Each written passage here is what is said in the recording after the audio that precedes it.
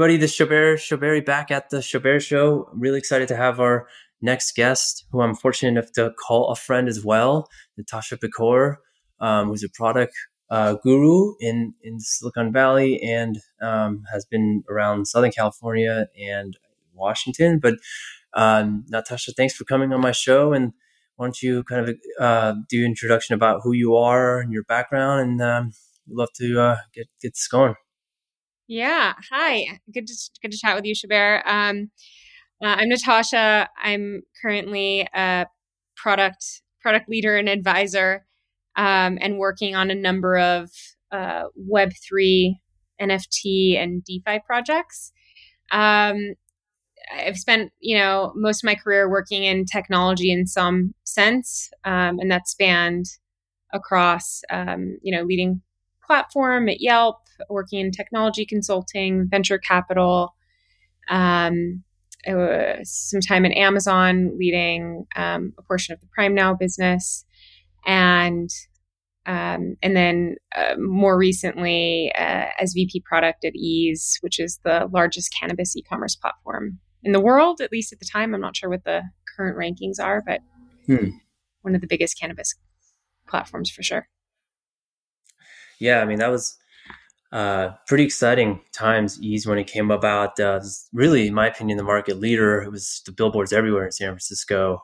And to even have the opportunity to get weed at the door was pretty amazing. I remember a funny story. My buddy and I were in the Haight-Ashbury having dinner. And that after dinner, we came outside and some guy on a skateboard was just like, Uber dank. And my buddy fell for it. He's like, he's going to talk to him. And I was like, oh man. I was like, man, from that moment, because like basically on-demand weed, the guy's on a skateboard saying I'm Uber for weed. And then here's Ease that actually became a platform over time. Yeah. So it's pretty amazing. Like how, and it's very persevered because California and all these states.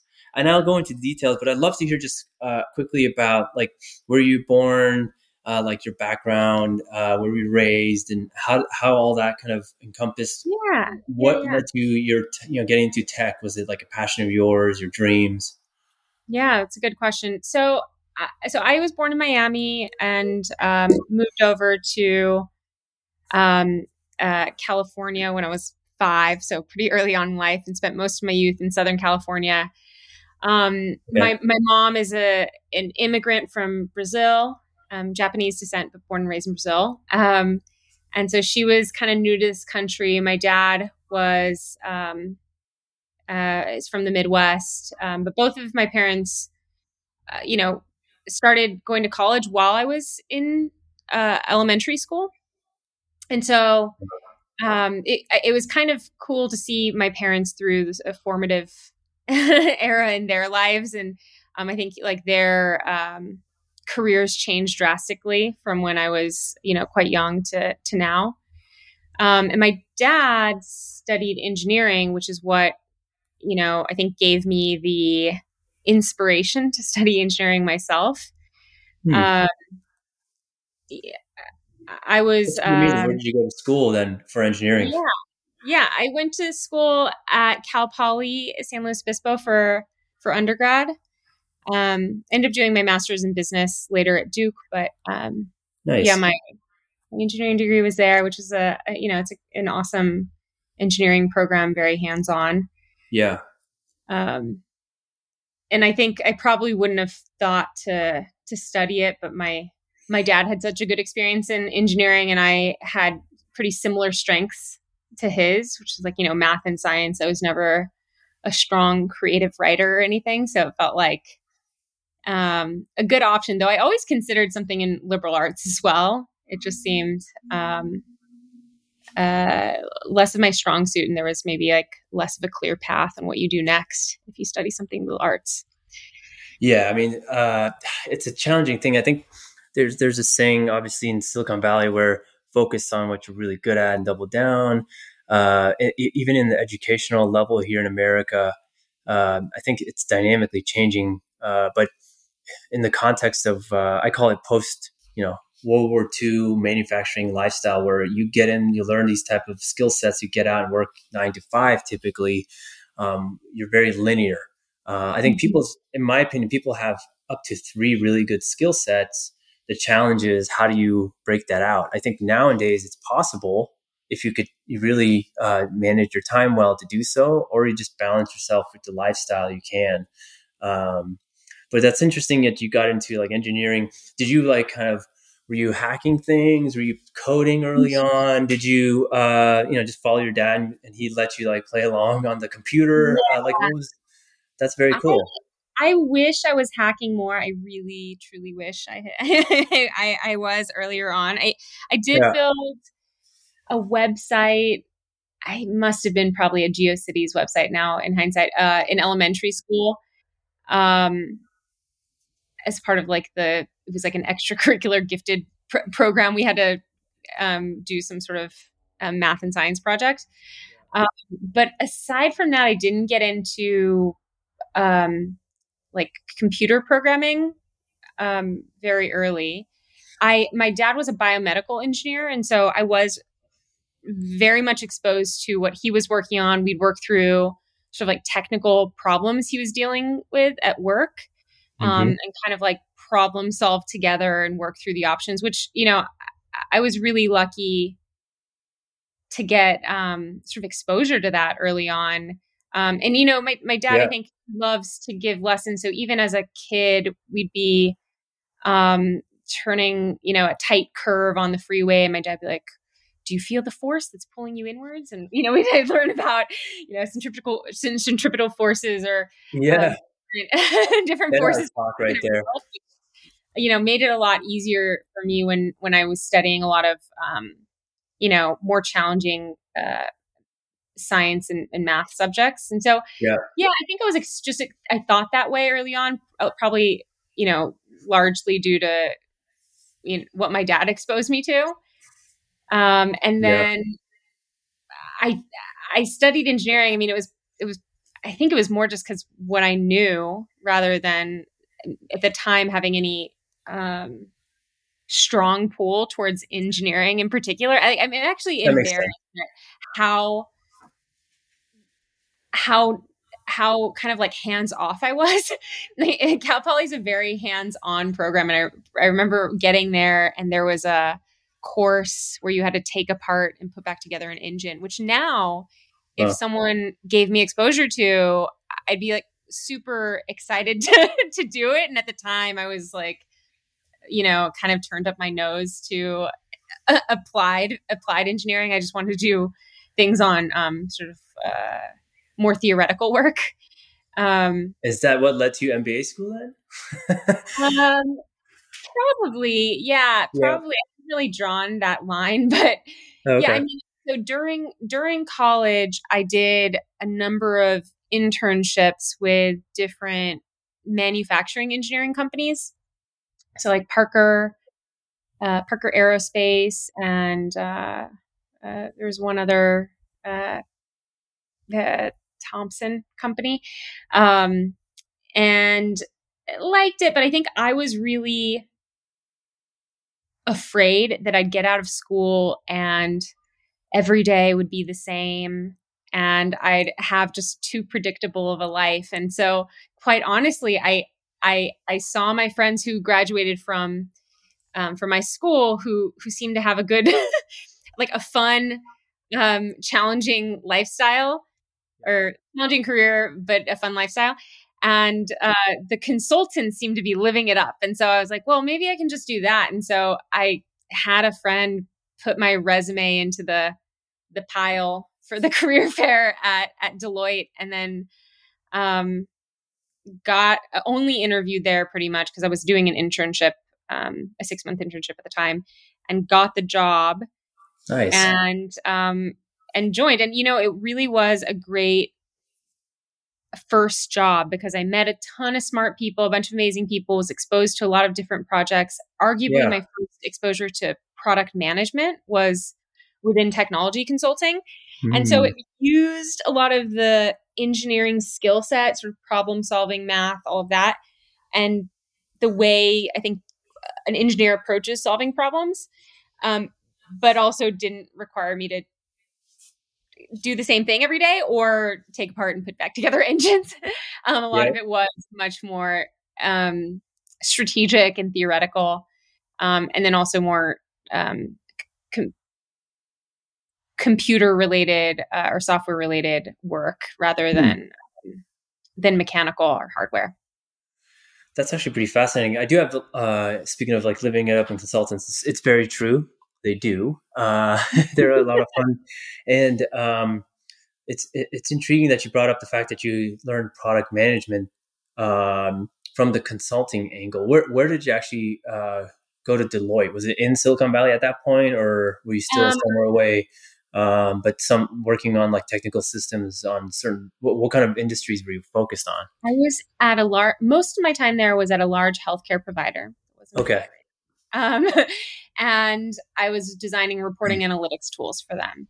And so we at the time I didn't know it was called product management, but sure. effectively it was scoping, designing these reporting tools and working with engineering teams to build it. And so, um, yeah, I feel kind of lucky that I got to work on those types of problems when I was there. Not everyone got to do that, and I think the job really delivered on all the promise. I had lots of fun. I remember I'd go to like a lot of cool meals. I at the time, as a 20 like early in my early 20s, I just thought it would be so cool to have a corporate card and how awesome would it be Yeah, exactly. to pay for your flights. And so I was, living the dream for myself. I was like, really living a glamorous lifestyle from from my perspective back then. Yeah, And I mean, it becomes almost like an actual lifestyle from my friends who are consultancy. I feel like is like I call it almost like professional doctors for professional companies. You almost have to yeah, diagnose and dissect and fix and I remember like a lot of times working in an incubator for startups when some of these guys would talk about consultants, they'd be like, "Ew, oh my god, no," because like that almost terminology sounded like taboo. When in mhm. reality, it's definitely necessary for larger organizations. At some point, you got to figure out what's working, what's not, and internally, people don't figure it out. Yeah, it's hard to pull So together a big team to focus on a specific temporary problem. yeah, And so I think that's when consultants can become really useful, where it's like, this isn't something we need staffed long term. It's something we need to pull people with a specific skill set for, and just focus on it until it's done, and then we can resume operations. Yeah, yeah, so I had a great experience, much mhm, better than a lot of people I know who worked in consulting. yeah, And then, to be honest, so it wasn't a satiating job. It was a great lifestyle. I learned a lot, but I didn't feel, um, the fact that you work on a problem for a period of time and then you leave and you go work on something else, you don't have as much ownership. You don't have the same commitment and care that you do when you're full time at a company. So I felt like I wanted to move on from that. Um, I was exposed to a lot of the business world through consulting, but I didn't yep, know much about it. I had studied engineering. I was like very myopically focused on engineering when I was at school. And so that, in addition to wanting to, I think, live in another region in the country and do an exchange program and spend some time internationally, were those hmm, are all pieces of the puzzle that sort of led me to go to get my MBA. okay, Um, I don't, yeah. I mean, it's yeah, cool that you actually caught that consciously at that age when a lot of people don't. mhm, And uh, so you basically went to Duke, like you mentioned, right? And yeah, Duke's actually one of the top, even though, granted, you know, the whole Ivy League, Stanford, like Duke mhm. is right there, in my opinion, with one of the top MBA Yeah. schools. It's just overlooked here a lot of times, unfortunately, in Silicon Valley. I think it's still pretty consistently ranked as a top 10. Occasionally, it Yeah. gets like coveted top 5 spot. There was one list I remember where it was ranked number 1, and I was like, probably not. But um, yeah, I mean, for me, I specifically wanted to get out of California, and I wanted to go to a program that was really collaborative and didn't feel really cutthroat. And I thought there were certain programs that were, I guess, technically higher ranking, that I just thought I would be really unhappy at. Yeah. Um, How many classmates were, because it depends. I know some schools are 200 and then there's like 900, or even now 1200, I think. I can't remember the class size anymore, but it was Okay. kind of mid-size. It wasn't tiny like Dartmouth or Tuck, Hmm. and it wasn't huge like I think Harvard's is pretty huge. Yeah. Um, so it was mid-size and a really heavy international student or percentage of students that were international. Interesting. And then a lot of us I did an exchange in Paris. And then before school, I went and lived in Brazil for a few months as well, which is sort of like my, Nice. my deal with myself that I had wanted to go to an international program, but I wanted to stay in the US after school. So Yeah. I was kind of conflicted on whether to go to a US school, which has better ties here, or go to an international program. But I visited a bunch of schools in Europe, which was a fun trip regardless. I was gonna say, like, regardless, I mean, you could do the abroad thing, but I have friends when you do MBA school, you're almost half the time traveling, anyways, Yeah. or at least a third of the time you're traveling, and a good amount of that is primarily international. So with these like MBA school, like travel trips, like we're going to these countries to meet these companies, and it's pretty incredible. Yeah, we did. Yeah, it's pretty cool what we were exposed to and the amount of traveling I did. I mean, I accrued a lot of debt, but Oh I yeah, did I did get to see a lot of the world during that time, which was nice. Because I hadn't traveled internationally much until my 20s. I'd only gone to Brazil to see family pretty much. got it. So it was all of that was like really exciting to me. I wanted to see the world. Yeah, and then so out of Duke, what happened next? Did you get So, into tech, or did you do something before you yeah. got into product management? While I was at Duke, I was, guess, interning or sort of like an associate for a venture capital fund out in Oh, San cool. Francisco called Freestyle Capital. And so I worked for them during the summer. Um, and then, and also, I mean, they're great guys, both of the partners who were MDs at the time, or managing partners. They also like let me do sort of an additional internship with one of our portfolio companies. And so that was a really cool experience. I met a ton of interesting people that I'm still in touch with now. I think it Hmm. really helped get me a lot of exposure to what's out there. I mean, I even considered, this is such a Silicon Valley thing, but I considered dropping out and just staying in the Valley for and not doing my second year. There's actually some article that was written about me and then a couple of other people who were considering dropping out, or some people who did.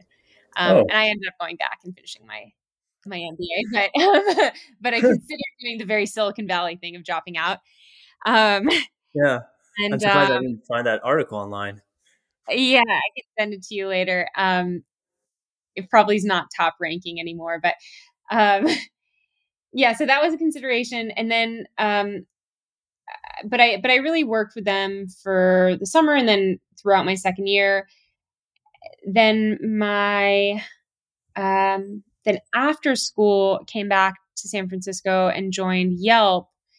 And Exciting. Yelp, what was that? That's when we met, actually, too. Yeah, When that's right. I was at Pebble, the smartwatch, and you were in charge of the API platform for Yelp, which is a Yeah. pretty cool thing. Did you initiated that, or how did that? How did first of all, how did you get to Yelp, and then did you actually create the API platform for them?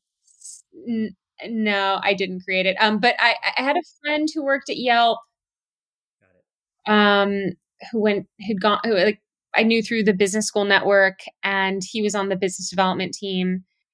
And I had reached out actually originally about a more junior role on the team. And throughout the process really liked Mike Ghaffari, who, Oh yeah, yeah, yeah, you knew Mike, and he introduced us, I think. correct. He He did. went on to become CEO of E E24. Is that what Yelp was? Yes, Yeah. C20 wasn't that the wasn't that part of Yelp? I believe they Yeah, acquired yeah, or yeah. like part Yeah, of it was an Yelp. acquired.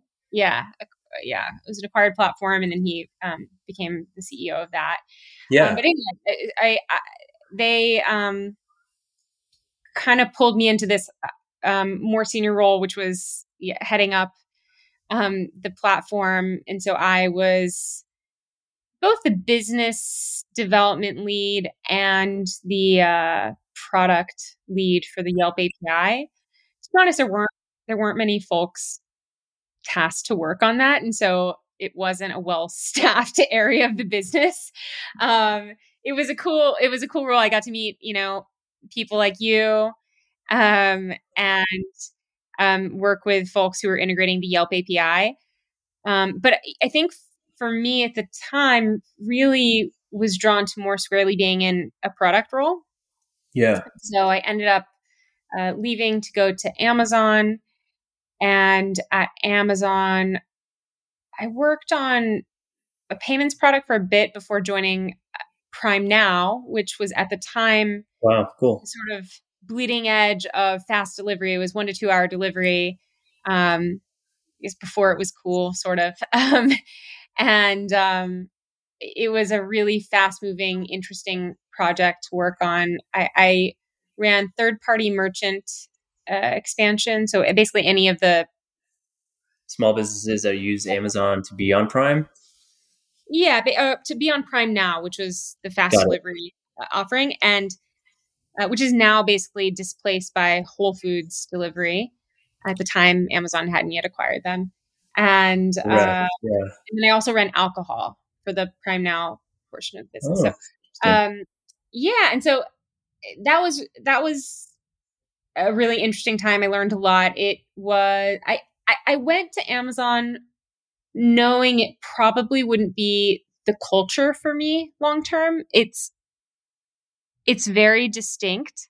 It's very interesting. You can't argue with their success, but it's a little more aggressive than I of an environment that I prefer. Yeah. Um, I've heard they're very like. I mean, you're very shrewd. You're busy nonstop. It's almost like quarter by quarter yeah, basis. How intense. However, but you learn a lot more than other places that you typically do in Silicon Valley, which is more like you said. It almost feels more like strategic, lab oriented. Let's figure this out. yeah. Data, since they execute a lot of the projects they test out, which is incredible. I got two quick questions or things I wanted to bring up. One is for those who are not aware, can you explain what an API product, like for like Yeah. Yelp, for example, you were working on Yelp.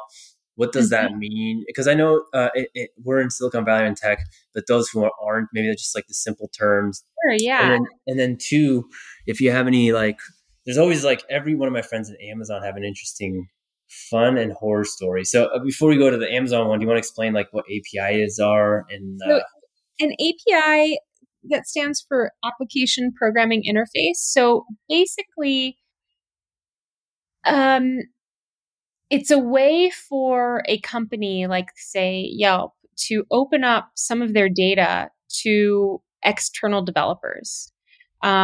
So, for instance, Pebble, where Chaubert used to work, they were able to pull in Yelp content into their app using our API. Basically, it's like a hose where you can, like, capture data coming straight from Yelp. And so, yeah, yeah, a lot of large tech companies have open APIs. I think Uber probably does. Anyway, but most of the tech companies out there have some form of an API that allows for an ecosystem of developers to exist using that company's data.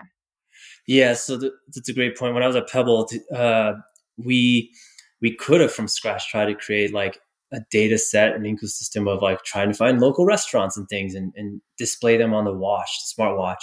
But why would we when we could just use Yelp's information which has the probably the best encompassing one with regards to the local and specifically restaurant.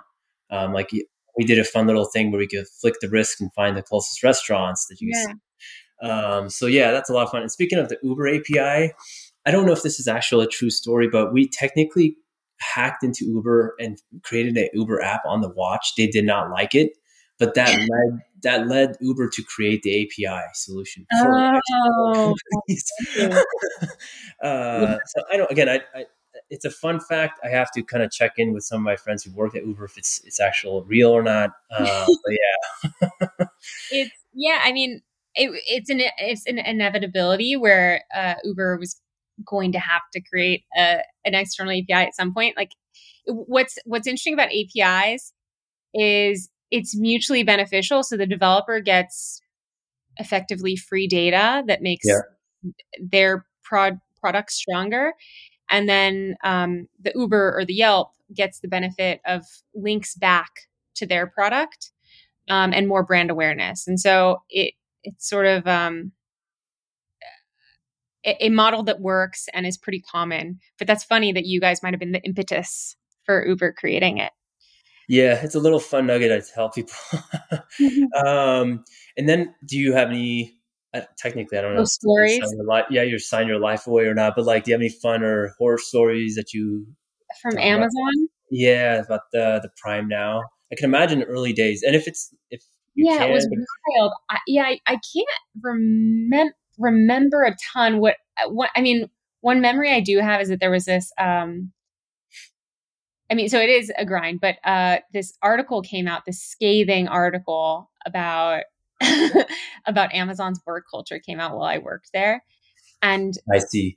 I mean, it was just the talk of the entire company, and everyone's like, "Well, I don't disagree." Is talking about people crying at their desks and the work and the grind and all this stuff, and it was it Yeah. wasn't untrue. I think it's not universally true. There's organizations there that are more chill, and then there are some that are pretty high burn. I was in one that at the time was pretty high burn. It was a Bezos project, and so pretty quick moving. I can't remember. It was now quite a while ago. I don't remember a ton about what we're doing. I mean, it was sort of funny that like no one wanted to partner with us because every third party merchant thought Amazon was going to steal. Oh, Yeah. there And is start that. their own. And then Amazon bought Whole Foods. So I don't know. Perhaps there was some truth to that. There, I think the Amazon. So there is this thing that correct the notion that that platform, that company is taking over small and mid-sized businesses, and there is some fact to it, but in reality, if you actually look in the fine print of what the products you're looking at, a lot of which are actually coming from small businesses on Amazon. Mhm. Now you could counter argue that they wouldn't be able to do that, and so they're kind of engulfing themselves. But I think a lot of small businesses, if it wasn't for them, Amazon would not be Amazon right Yeah. now. So and then okay, so you went from like Yelp, Amazon, from like APIs, direct product to consumer, and then you use that skill sets to like ease, which is really a fascinating story actually. Yeah. So can you explain to everybody what ease is, and then when you got about to become I think you were the VP or head of Ease's platform. VP product. Yeah. Oh, Uh, yeah. I'll rewind a little bit. So when I was yeah, at Amazon, I was advising a friend's company that was in the cannabis space, smaller company, bootstraps, and or I guess small investment. Um, but helping her, my friend who founded that company with her product, got me thinking about the cannabis industry, and I thought, gosh, um, every punk song, every rap song I listened to growing up alluded to the legalization of cannabis. And I never thought I'd see it happen in the US during my lifetime. And so to see sentiment shift so drastically across all religious and political affiliations was really exciting and really energizing for me. And I thought, gosh, this is snowballing. This is a social movement. This is bigger than yes, just cannabis. And I thought back to the war on drugs and all the sort of Hmm. damage that was caused by that. And I felt this movement was on the right side of history and also was definitely not going to be boring. And so I thought, I wouldn't forgive myself if I wasn't a part of it. And so I just looked for the strongest team in the space that was working on cannabis. And I had wanted to relocate back to the Bay Area during, I don't think I mentioned, but during my time at Amazon, I was up in Seattle. Um, and so I found Ease, really liked what the team had built at the time, though it was kind of a proof of concept product. You could, I think you could maybe only order one item at a time. There was no credit card processing. I don't think you could order multiple of anything. It was really bare bones. Wow. Um, and the team was 20 something people. But there was promise there, right? Even though the product was pretty scrappy, it was growing very quickly, and it was clear Hmm. that there was already some product market fit because there was so much friction in using the product that people had to be pretty resilient in order to become Easy's customers, and they were still doing it. And so, I thought, well, we we know how to fix that. I can make the product better. And so if the product gets better, then of course growth will follow. And so I joined the team, initially joined to lead product management. And then very quickly, I think 2 months in, got promoted to VP product over product design, product marketing, UX research. So, and then kind of played a dotted line leadership role to engineering as well. Wow, Um, that's an incredible role. You basically design, layout, the management side, connecting with engineers. You pretty much could you you could say you were the decision maker of all the usability on how to get basically cannabis from ease. yeah, I mean, yeah, it was a pretty big role. It was definitely a shift from Amazon, and things just move so much more quickly in a startup, and there's not all this red tape, and it was pretty exciting, and I, felt some amount of imposter syndrome, I think, at the beginning of that role, and Okay. felt, not ready to take that on at the time. And I think after after I made my first hire, who's amazing, and then kind of like got on a roll on that side of things and started shipping product, I started to feel like, oh, okay, I can do this. It's not as hard as I thought, but Yeah. um, there was a period where it was very challenging for me. It was a really big shift. Imposter syndrome is actually a good way of saying it. I mean, you could also because you could almost feel like this is overbearing, overwhelming. Fake it till you make it. But from what you're just saying, is more like this is like a massive shift from what you're used to in a big corporate structured job to wow, a lot on your plate. And then the cliche is looking about like hire smart people so you could allocate and collab and move really fast. I got actually speaking of product, I do have a product question and thought process because with ease I saw this, and so I've been in mobile primarily outside of my Pebble days. I've been in mobile games and ad tech and applications, and back when I was this company Addiction, we did a lot of app distribution, app creation from photo sharing apps, game publishing, and like a distribution app. And one of the key things we discussed was this notion of either, I think it was 7 or 9, where a human brain can only take 7 things or 9 things. I think it was actually 7. Where, Mhm. like, if at that time you joined Pinterest on iOS, it was so seamless, so clean. It was a social network that was popping up, and like you wanted to be part of it if you wanted to have like pins and collections. And so that was something I would refer to people. Uh, what's your thoughts on that? Because like if you go on like really some of the best products out there, like an Instagram or an Uber, like we were discussing Uber earlier, if you go on Uber, you're probably doing 2 to 3, maximum 5. Hmm. things. So for ease, I'm assuming it had to be somewhere where it was so seamless that anybody could get cannabis.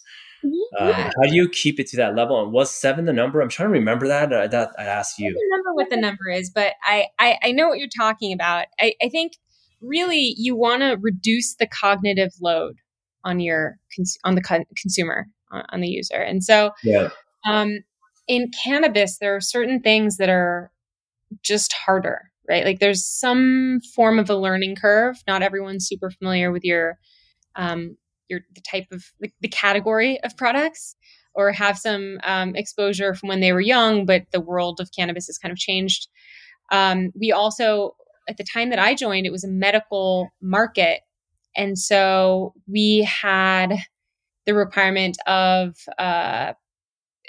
folks had to video chat with a doctor in order to shop on ease, which is a pretty high point of friction for them.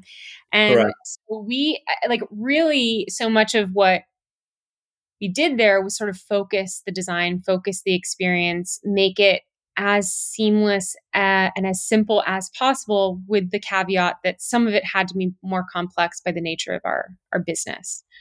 And Yeah, so, I am quite proud of how we did that, and how simplified the experience was able to get. And we handled a lot more complexity on the back end, and whenever we could protect our end consumers or users from that cognitive load, from that complexity, we'd try to like handle the complexity on our own and not let them worry about that. And also built in, um or really tried to destigmatize the industry through our product design.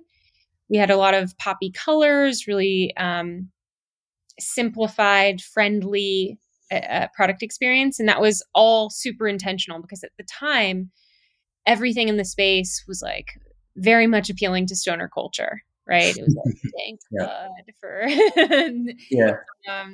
yeah. So But we the tried. general masses is really what you want to go after, especially for a Mhm. product like ease, because the stoner culture, they have access to, besides these other channels, right? Yeah. For the general master, like thinking, what's the easiest way I could get it? I kind of just want something light today. What does that mean? And Hmm. again, like the product has to be really simple. It's like, do I want to have cannabis to smoke, or do I want some edibles and so on and so forth? So Yeah. Yeah, yeah, we try to appeal to, we try to be a product where if you sent your mom or your grandma to it, they'd one, be able to figure out how to use it, and two, not feel gross about the experience. They'd feel like they were taken care of, that it was secure, that they weren't doing something so taboo. Um, and so, yeah, that was very much intentional in how we designed ease. Now ease is able to take a little bit more liberties, and kind of appealing back to stoner culture, because the industry's now more destigmatized, right? Um, correct. so that kind of gives a little bit more And openness. and it's state by state levels, Yeah, being approved, and there's so much it's technically happening. giving back to economies, local economies. So yeah, Totally. it's It's definitely fascinating, like you yeah, say. Reminds Yeah, yeah, no, I was gonna like it reminds me of like the rap and, like you said, the rock, to a certain extent. Growing up here in California, growing that was part of the theme and the culture, yeah. that and now it's embedded, which is it's quite fascinating. I know, and the Um, psychedelic movement is following which movement? the psychedelic movement. Oh my goodness, Yeah, that's on a whole nother level for sure. which I That's mean, I'm excited about. I'm in the camp of legalize everything, but That one, I think. I mean, man, even we to this point, to this day, I think is still struggling. You can see there's push and pull with some of the classic conservatives, um, but yeah, I mean, if you can legalize everything, it definitely. And you're speaking of like the cartels and everything, that's a whole different discussion points. yeah, Um, you can reinvest in education and rehabilitation, and not spend so much. sort of government money regulating it. I mean, it's also um, there's tax benefits to California, like they're getting a bunch of money from cannabis sales now. So there's all kinds of reasons to legalize things and then have more visibility and more protection of folks who are using things. And also now you're seeing psychedelics and cannabis being much more heavily researched for treatment of anxiety, Mm, depression, much more serious medical conditions. So it's, um, I think, net positive. That doesn't mean there aren't ways to abuse these things. Um, yes. but We I'm, see that on a day-to-day level anyways if you walk the streets of California, unfortunately. And that's a whole different discussion we could get into. Yeah. but yeah, Um, what I know with the time we have remaining, I thought it'd be cool to talk about what you're getting into, which is a lot of people are now, which is Web3 and the NFT world. Um, if you're able to talk about, because I know a lot of it is hush hush, yeah. but would love to pick your brain. Like, what is like Web3 and NFT world, and what are you looking at that's exciting you there?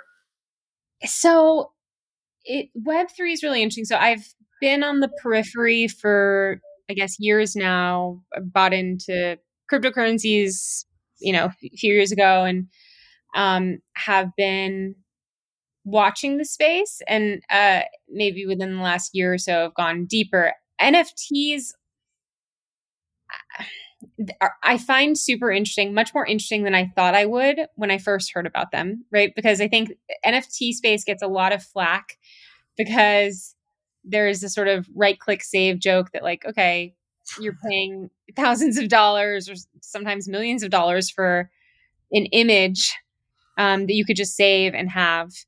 But I am seeing that it's so much more than that. The proof of ownership and access to communities and access to other, um, I guess, other communities through ownership of certain NFTs is really interesting, and I think it'll become more and more impactful in culture. I think the version of NFTs that exist today or that are popular today are may not be what NFTs look like in the future. Yeah. Um, but I like that it's bringing in so much creative energy. I haven't seen this sort of unification of like tech thinkers and super creative artists maybe ever. I mean, it's It's the really first time awesome I'm to seeing it too. see. Yeah, it does have early web energy, and I just see so much um sort of invention that's happening in the space. It's also interesting because it's definitely a step back in terms of the user experience. If you're if you're Web3, it's like the wallets and you're paying transaction fees, and there's a whole bunch of things that are really hard. Yeah. Um, and you need Yeah. a learning curve. It does remind me a bit of early days of cannabis as well, where um, well, clearly there's some sort of product market fit there because Mhm. even though there are all these challenges, people are still enduring them to be a part of it, to be a Yeah. part of it. Uh, Um, you, you you definitely brought up. Go ahead. Go ahead. Sorry, I didn't mean to interrupt. um, no, I was going to say, and so I'm working on a number of projects in part because I'd like to bring more artists into the NFT space and Web3 and kind of help That's them pretty better exciting. understand. Yeah. So um, three, two of the projects are with folks who have never done anything in NFTs, and then one of the people who I'm working with a lot, he's an artist. He's gonna launch a collection with me pretty soon as well. And then I'm working on some DeFi gaming things, and a lot of it is also it's not just I see a financial opportunity. It's that I want to learn more about these things, and the best way to do it is to work on them. And so I agree. that's just kind of what I'm doing. I think uh, I don't know if I'll end up committing to an existing company full time, but right now I'm in a pretty exploratory entrepreneurial sort of space. and just learning a ton. It's really energizing and fun. There's just more and Yeah. more new people that are kind of getting welcomed in. So Yeah, no, that's exciting. Look, I have a friend who is an award-winning 3D animation uh, artist, basically, and he works. He's been working like major Fortune 500 companies, and he has, as every artist does, side hustles, but have never been able to get them out there. It's just never been a platform. Even to a certain extent, I've had friends who are artists on Instagram make a living off that, but it's nowhere yeah, near the stuff they can do with their original IP on this NFT space. yeah, Um, yeah, I mean, gosh, I mean, the only thing I could think of in the last 10 years was like I have a friend who used to have an iPhone, an iPad. Uh, he used to call it an iPad art show, which I'm surprised no one has really taken advantage of stuff like that, where you could use the accelerometer and hmm, uh, the access of the device, and you could play around with it and make it into an artist exhibit. Um, and I think I wasn't able to go this year, but I saw in the videos on Art Basel, this was literally the first time Art Basel had more interactive products than ever before, yeah, which is pretty cool. So for those, I just quickly like kind of recap. Those who don't know, NFTs basically non-fungible tokens using digital currencies to help support products that you're interested in. Which right now the vertical that's really doing well is art. It's really the notion of blockchain and cryptocurrencies to decentralize, which is allowing anybody who has a skill set do well. And it's starting to see the fruits of this after all these years of like tokens talking about what are we going to do with them. Yeah, like these products are right, but yes, it's super early days. It reminds me a lot. I was talking to my friend recently that, oh, you back when I was, this is dating me, I'd go try to buy some products on eBay in hmm, 1999 2000, and you try to buy it with PayPal, and that was a different. You had to hop off, go on PayPal, buy it back on eBay, and you'd hope the product was shipped to your house and there wasn't fraudulent activity. So there are, the same thing happened. Like I, for the first time, bought myself an NFT recently. I bought a Roboto. I got oh, excited with the project. Like I thought what Pablo Stanley's doing is very interesting, creating an animation world with an animation cartoon show with a studio in LA. I was like, okay, to me, this is realistic. I'm going to support this. But it was daunting. I tried before buying some products. It was really hard to go, you know, allocate some crypto, put it into like a wallet and buy. So I can imagine as a product person like yourself, you're trying to solve this for artists or give them like a quick crash course. You're like, let me take care of this for you. So it is. There's a lot, and there's an argument between like Jack Dorsey has with the VCs like Mark Andreessen, where like it should be completely decentralized. Where in reality, there's still some structures that have to be there, like a structure like an yeah, OpenSea to others. So yeah, I yeah. mean, it's Moxie wrote exciting. an interesting post on that Oh, his recently. article was incredible. Yeah, Yeah. And I agree with him, but also see promise in the space. I mean, but he also says he sees promise in the space, or that it's not going anywhere despite the challenges. But correct. yeah, there are tough parts of everything being fully decentralized, which is not the current reality. There's still some centralization. I think that will need to be the case. Um, Yeah, but it's but exciting times, like you you said. lose money because your MetaMask wallet had a bug, and you accidentally a transaction went through that you didn't mean to go through. This actually happened to me. You've got no one to really, well, I guess you can complain to MetaMask support. There is a core team working on it, but it's harder in a decentralized environment to Correct. figure out, like, okay, well, who solves my problems then? Who do I complain to when I have an issue?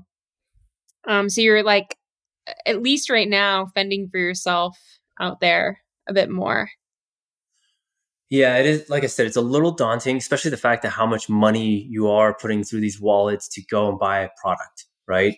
So you just have to understand the risk that's involved, both personally and with like whomever else you're working with. But the excitement is there.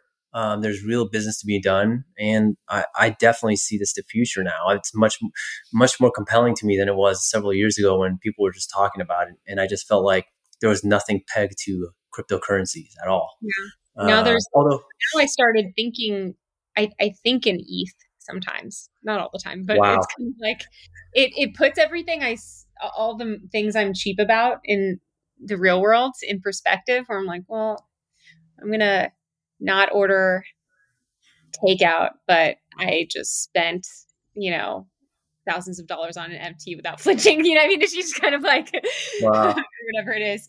But yeah, the amount of money you end up spending if you go into space is kind of wild. Although at least right now, while NFTs are garnering a lot of attention so far, yeah. it's my money has performed well, but we'll see how it all unfolds. Yeah, I think the real key for people to understand is like the younger generation. This is something, you know, this is what they're going to play with, like digital currencies, and it could be in games, it could be in app stores, which is realistic in the last 10 to 20 years. But now it's realistic on the decentralized networks. Yeah, Uh, I'm waiting for the day where the idea, because people talk about this, where you could barter products or buy and sell products between set networks, is fascinating to me. I think that's really decentralization. But yeah. uh, again, that's what Moxie's argument is about. With time purposes, I just thought, what's your thoughts? What's your excitement for besides like what you're doing now with this year, and long term? Like, what do you want to do? Like, what excites you in the world? I think that my professional goals in some sense were met by my experience at ease, where I felt really good about what I accomplished there, what the team I built, what we did. And so that's given me a lot more free reign to not be super goal oriented in my professional endeavors now. So it's a lot more about, I want to do work on things that I'm passionate about, excited about, that I think, are aligned with my values. Nice. Um, and so, yeah, a lot of people have asked me if I'm going to start a company. I said no. If, in effect, right now I did start a NFT studio, but it's, it's different than starting a venture-backed business. Um, But so idea, it reminds me of IDEO. I mean, look, you don't have to. yeah. You could almost picture it as like an ID, like a creation studio to an incubator for projects, which eventually could be something. But Mhm. yeah, it doesn't have to have that glory as a startup, like you're saying. Yeah, Yeah. And I think I don't particularly want to be, founder of a venture-backed startup. I think it's just like a lot of investor pressure, you just can't, I think it's hard to live a really balanced, happy life that way. And that's important to me. that's good. Um, That's good that you recognize that, Ashley. yeah. Yeah. Yeah, So I don't need the glitz and the glory necessarily. I want to, live a good life, work on cool, interesting stuff with good people. yeah, And that's kind of where I prioritize, my work. that's awesome. And if you have any other things to you know mention, happy to share now. But hey, this has been a great podcast. I'm excited. Thanks so much, Natasha, for coming on and being one of my first guests. Can't wait to hear what people think. And yeah, thanks again. Awesome. Thanks. Yeah. I don't really have anything else to mention. If anyone's interested in upcoming NFT projects or I guess whatever else I work on, I'm at npecor npecor on Twitter. I just recently started tweeting again. I went to Wow. Twitter for years, and Web3 is actually just sort of fun. So I started speaking up on there a little more. Yeah, Nothing. Twitter is definitely exploded with the NFT space. The other is why am I blanking out? What's the chat app that everybody's using? Oh, Discord. Yeah, Discord. Yeah, yeah. Discord's interesting. It's the most metaversy kind of experience I've had, which I wouldn't think, because it seems like it should be very similar to Slack. But when you get on Discord into these different communities, most people have an NFT or an image as their avatar. They're using different names. It's sort of like this alternate reality So true. being in Discord. It's kind of interesting. And honestly, like I thought being in there, I was like, man, this actually reminds me of AIM. Oh my God. I was AIM going to say where, the yeah, same thing. everyone was pseudonymous or didn't use their real names back then. And it's sort of treated like it's novel as a concept now, but that's existed in technology culture for quite a while. Yeah. Yeah, it's going to be fascinating to see how that evolves. I mean, they have definitely done well pivoting and piggybacking like the gaming sector and chats and to now this NFT world and the anonymous culture. You're definitely absolutely right with the whole notion that you are this meta character living through it. So, yeah, gauging people is definitely fascinating. I barely use it, but it's fascinating just to see what's happening Yeah, there. it's interesting. Um, yeah, well, thank you again so much, Natasha, Okay. and it's great to hear your story. And yeah, look to stay in touch and have a great evening. Yeah, you too. Thanks, Shabir. All right. Talk to you soon. Bye. Bye.